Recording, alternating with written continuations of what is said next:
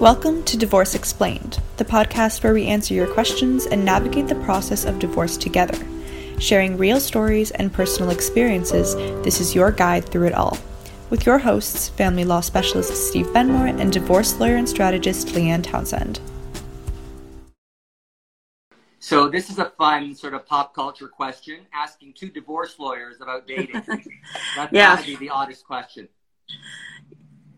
There's got to be what? I said that must be the oddest question to Yeah, ask well, a and that's lawyer. what I said when I first started. I said, like, people are probably wondering, like, what two divorce lawyers have to say about dating after divorce. But I don't know about you, Steve, but I actually get questions on this very topic from some of my clients because, as you know, as a divorce lawyer, we're not always just giving divorce advice or legal advice. Sometimes, you know, clients do look to us almost as not as a therapist, because we're not qualified to be therapists, but, you know, for general life advice, almost coaching kind of advice. And I've had more than one client ask me before about dating or having issues with their ex dating, which is maybe more often the case.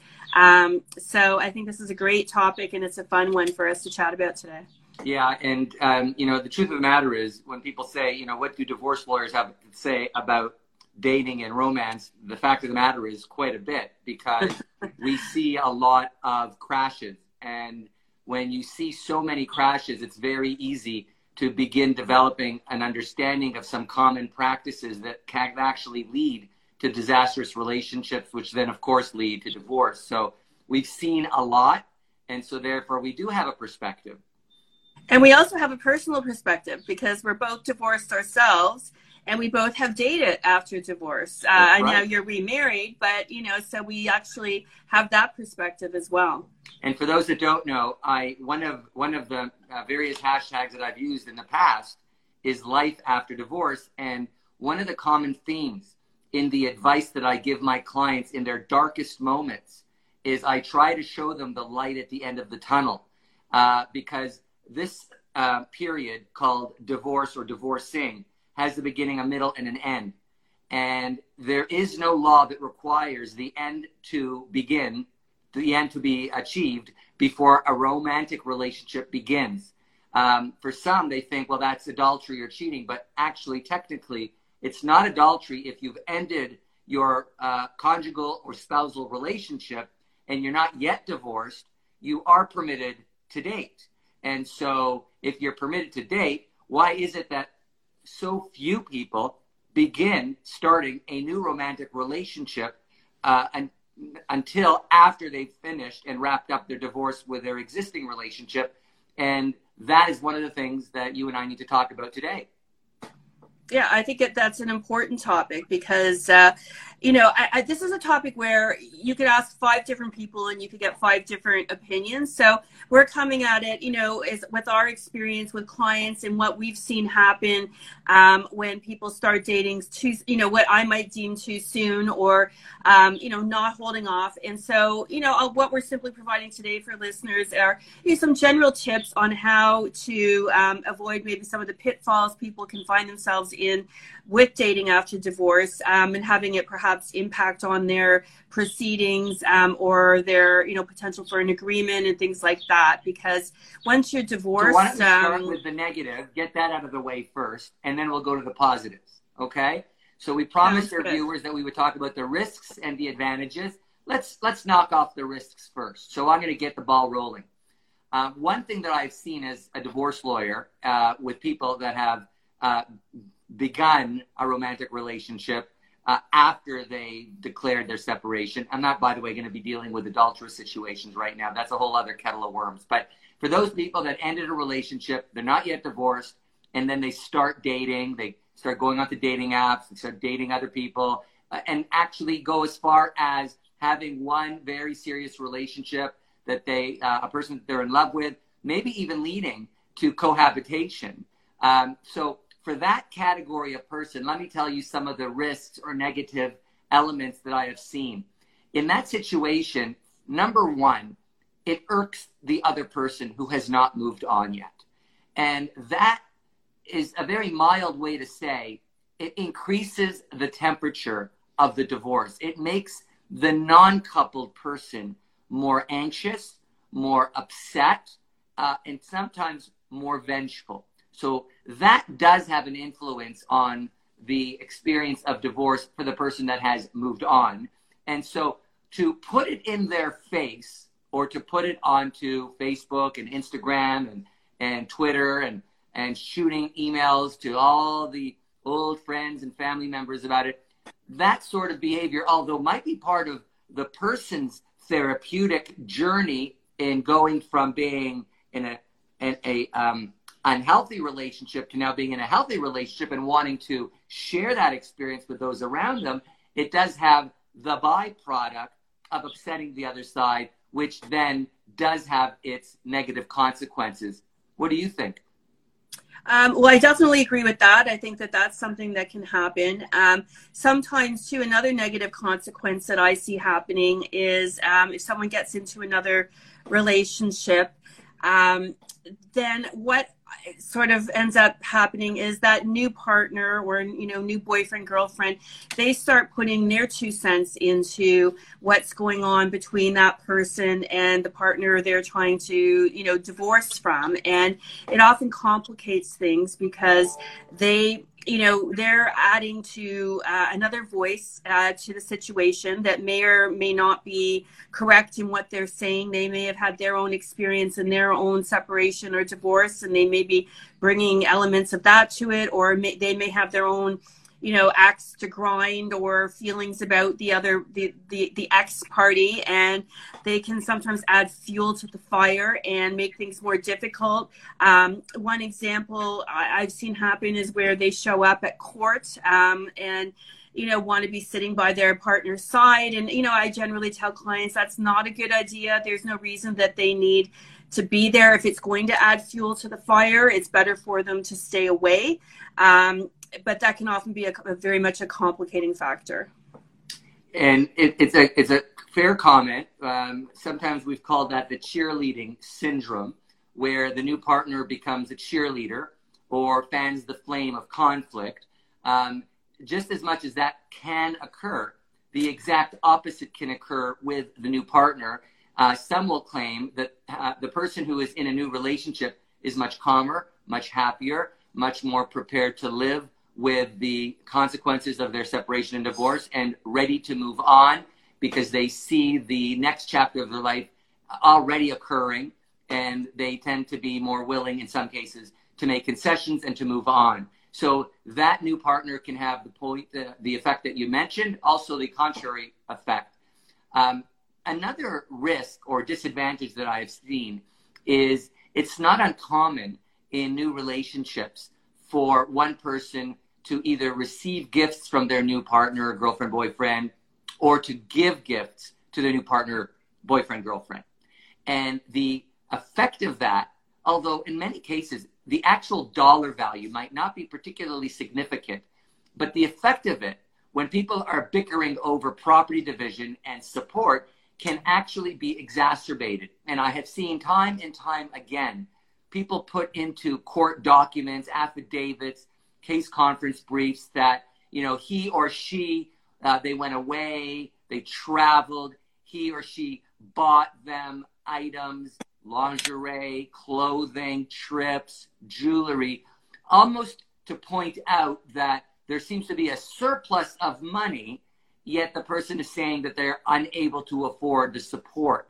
So be very careful, because not only goes to my earlier point about the person that's not in a new relationship already being primed for upset and potential feelings of vengeance, but then combined with them seeing credit card statements or evidence of money being spent on the new partner can actually exacerbate and then be used as though it's material for the litigation or for the mediation or for the conflict. Oftentimes it really isn't. Someone goes and buys, a new jacket or a new sweatshirt or a bouquet of flowers. It doesn't mean that they have any extra money, but it can be used in a twisted sort of way. And I say, just be careful. Yeah. One of the other things too, I think people have to be very careful of, because it can have a negative impact, is you have to always be mindful of your children. And you know, when their parents split up, you know, that's generally a somewhat traumatic, or can be a very traumatic event in those children's lives, and it's a big change, particularly if the children, you know, are young and they're living at home. And parents need to be very mindful of, you know, before introducing their children to new partners and things like that. I've seen situations happen where the children don't like the new partner, and they don't want to spend time at their, you know, that parent's home because of the new partner. So it can create some conflict sometimes with respect to the parenting schedule. So I think and sometimes when parents have a new partner, they, you know, have a tendency to force the children to do everything with them and their new partner. And, you know, children still need alone time with their parent. They don't always want, you know, even if they like the new partner, they still probably don't want the new partner there all the time. And so it's really important to still be very child focused, and to keep that in mind, that, you know, this new person that you may be madly in love with, it may take time before your children accept them, and you can't force it. That's a brilliant point. It's one that we as lawyers oftentimes don't counsel on, because it's quite frankly, it's a psychosocial consideration. It's not a so-called legal consideration, but yet it's a very important one. And oftentimes lawyers tend to be the primary advisor to a client. And given that we're not trained and we don't provide psychosocial advice or therapeutic advice, that's one of those things that many times get missed. We pick up on the fact that there might be a new partner, a new person in the person's life, but we're not often asked, like we are for the purposes of this show, what is the impact of a new partner? And your point, Leanne, is really a very important, a very critical point. And just to build on it, in a family of different children, one child might take differently to hearing about mom having a new relationship than another child. So even within the same family, there could be a different reaction. And many separation agreements I've seen over the years have a clause that says if one parent wants to introduce the child to a new girlfriend or boyfriend, then this is a matter that requires a particular method in which to deal with it. In some cases, there should be a consultation between the two parents. In some cases, there should be some sort of gradual period. I've actually seen separation agreements that say before that occurs, they must be in a steady relationship for a period of no less than blank months or a year. So I've seen parents even negotiate contractual terms that deal with the role of the new partner in the life of the couple that is splitting up, which I find on one hand interesting that they are sort of mandating how new relationships occur. But really what they're doing is exactly your point, which is being cognizant of the children's own social interests through the experience. Because let's not forget, children are grieving their parents' breakup. And it may be that they're still grieving while one of the parents is already past the grieving stage. And that those two periods should align otherwise. Yeah, no, that's so true. And I've seen that negotiated a little bit as well into agreements, you know, where, you know, both parties agree not to introduce anyone new for a minimum period of 6 months or a year, things like that. You know, it's specific to the parties. And you know, generally, like something like that, I don't think is a bad idea. I mean, I guess it depends how specific some of these things are getting and how restrictive as to whether they're ultimately good or bad. Now, we also mentioned we were going to talk about the good points or the pros of dating after divorce. And you did touch upon one of them, Steve, a little bit earlier, which is that, you know, a new partner can be a tremendous source of support, you know, emotional support to a partner who is going through separation and divorce. They can help to, you know, keep them calmer, help them to be a sounding board, perhaps a voice of reason as well, and, you know, a motivation to kind of be reasonable and move on. So they can have a very positive impact on the proceedings and just the overall healing process from what I've seen of somebody who, is mentally, done with the marriage and in a good place. They often, do come to the table with much more reasonable positions on things and less emotion affecting them. So, in that type of case, a new partner can be a very positive thing with respect to the legal issues.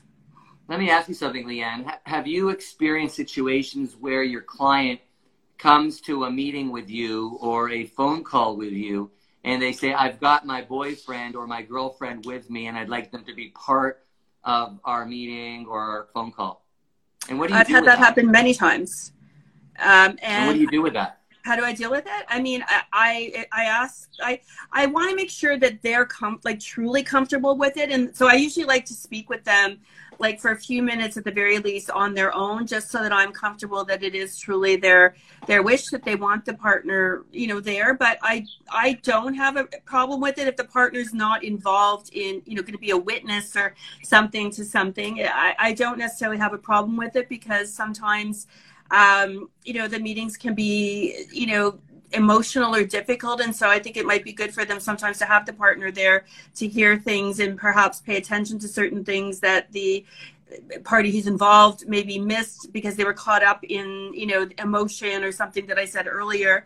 So I don't see that as being a bad thing. Yeah, like you say, like two heads are better than one. And clearly, if one of them is being irrational or too subjective, you would hope that the other one would bring some objectivity to the table. So it's a similar comment that we made before.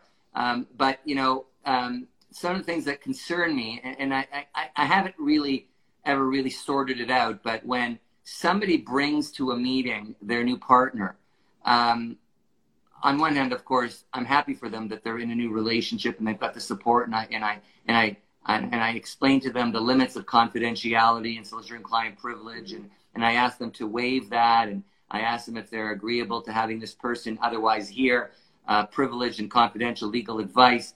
All that is standard fare. But one thing that I also am concerned about is this person that I'm representing may very well end up in a permanent relationship with this new partner. And if that relationship ends, will I be able to later give advice to the person, to either of them, in that scenario? And will I otherwise have to withdraw and not be able to provide assistance? And it's already been so difficult for someone to form a relationship with a divorce lawyer once, for them to have to do that again if that relationship ends. And more importantly, what if actually that relationship doesn't end? What if that relationship blossoms and I am then retained to do a prenup, a marriage contract, or a cohabitation agreement with the very same person, opposite side of the contract, that was in a meeting with me? And therefore, am I preempted and not able to assist with that person?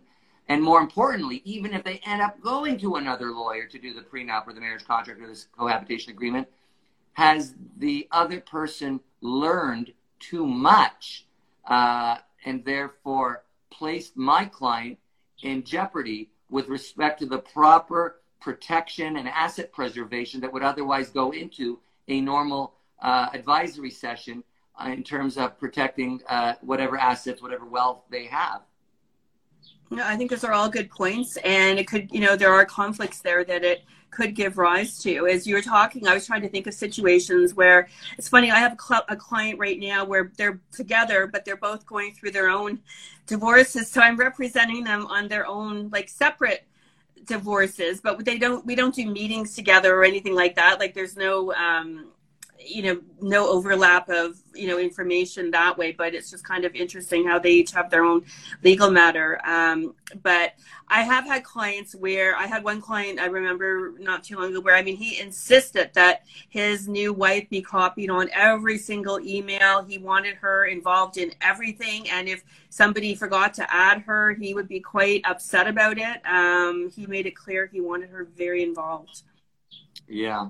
So let's try to wrap up on a positive note. Like my hashtag comment about life after divorce, life is really made up of relationships. And just because one ends doesn't mean all future relationships are now untouchable and not available. And so I've counseled people for 30 years on the ending and the beginning of relationships. And quite frankly, I have seen a lot of people go through some dark moments. But what brings me the greatest optimism in life in general is when I see people end a relationship and then have the inner strength, the courage, and the affection for themselves that they can then move on and give affection and receive affection with others. And having a relationship both after and even possibly through the process of separation and divorce, quite frankly, in my books, is generally speaking a positive, so long as you keep in mind some of the considerations that you and I have talked about in the last half hour. Yep, well said, and I think that's a great note to leave it on. So thanks as always, Steve. Thanks to our listeners and viewers, and we will be back here again next week with another topic. You got it. Bye, everybody. Bye. Thanks for tuning in to today's episode of Divorce Explained.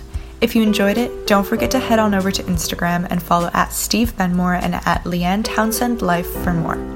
And if you're looking for specific divorce services, you can visit benmore.com and leannetownsend.ca. We hope today's episode made you feel informed and inspired as you move along through your divorce journey. Tune in next week for Divorce Explained.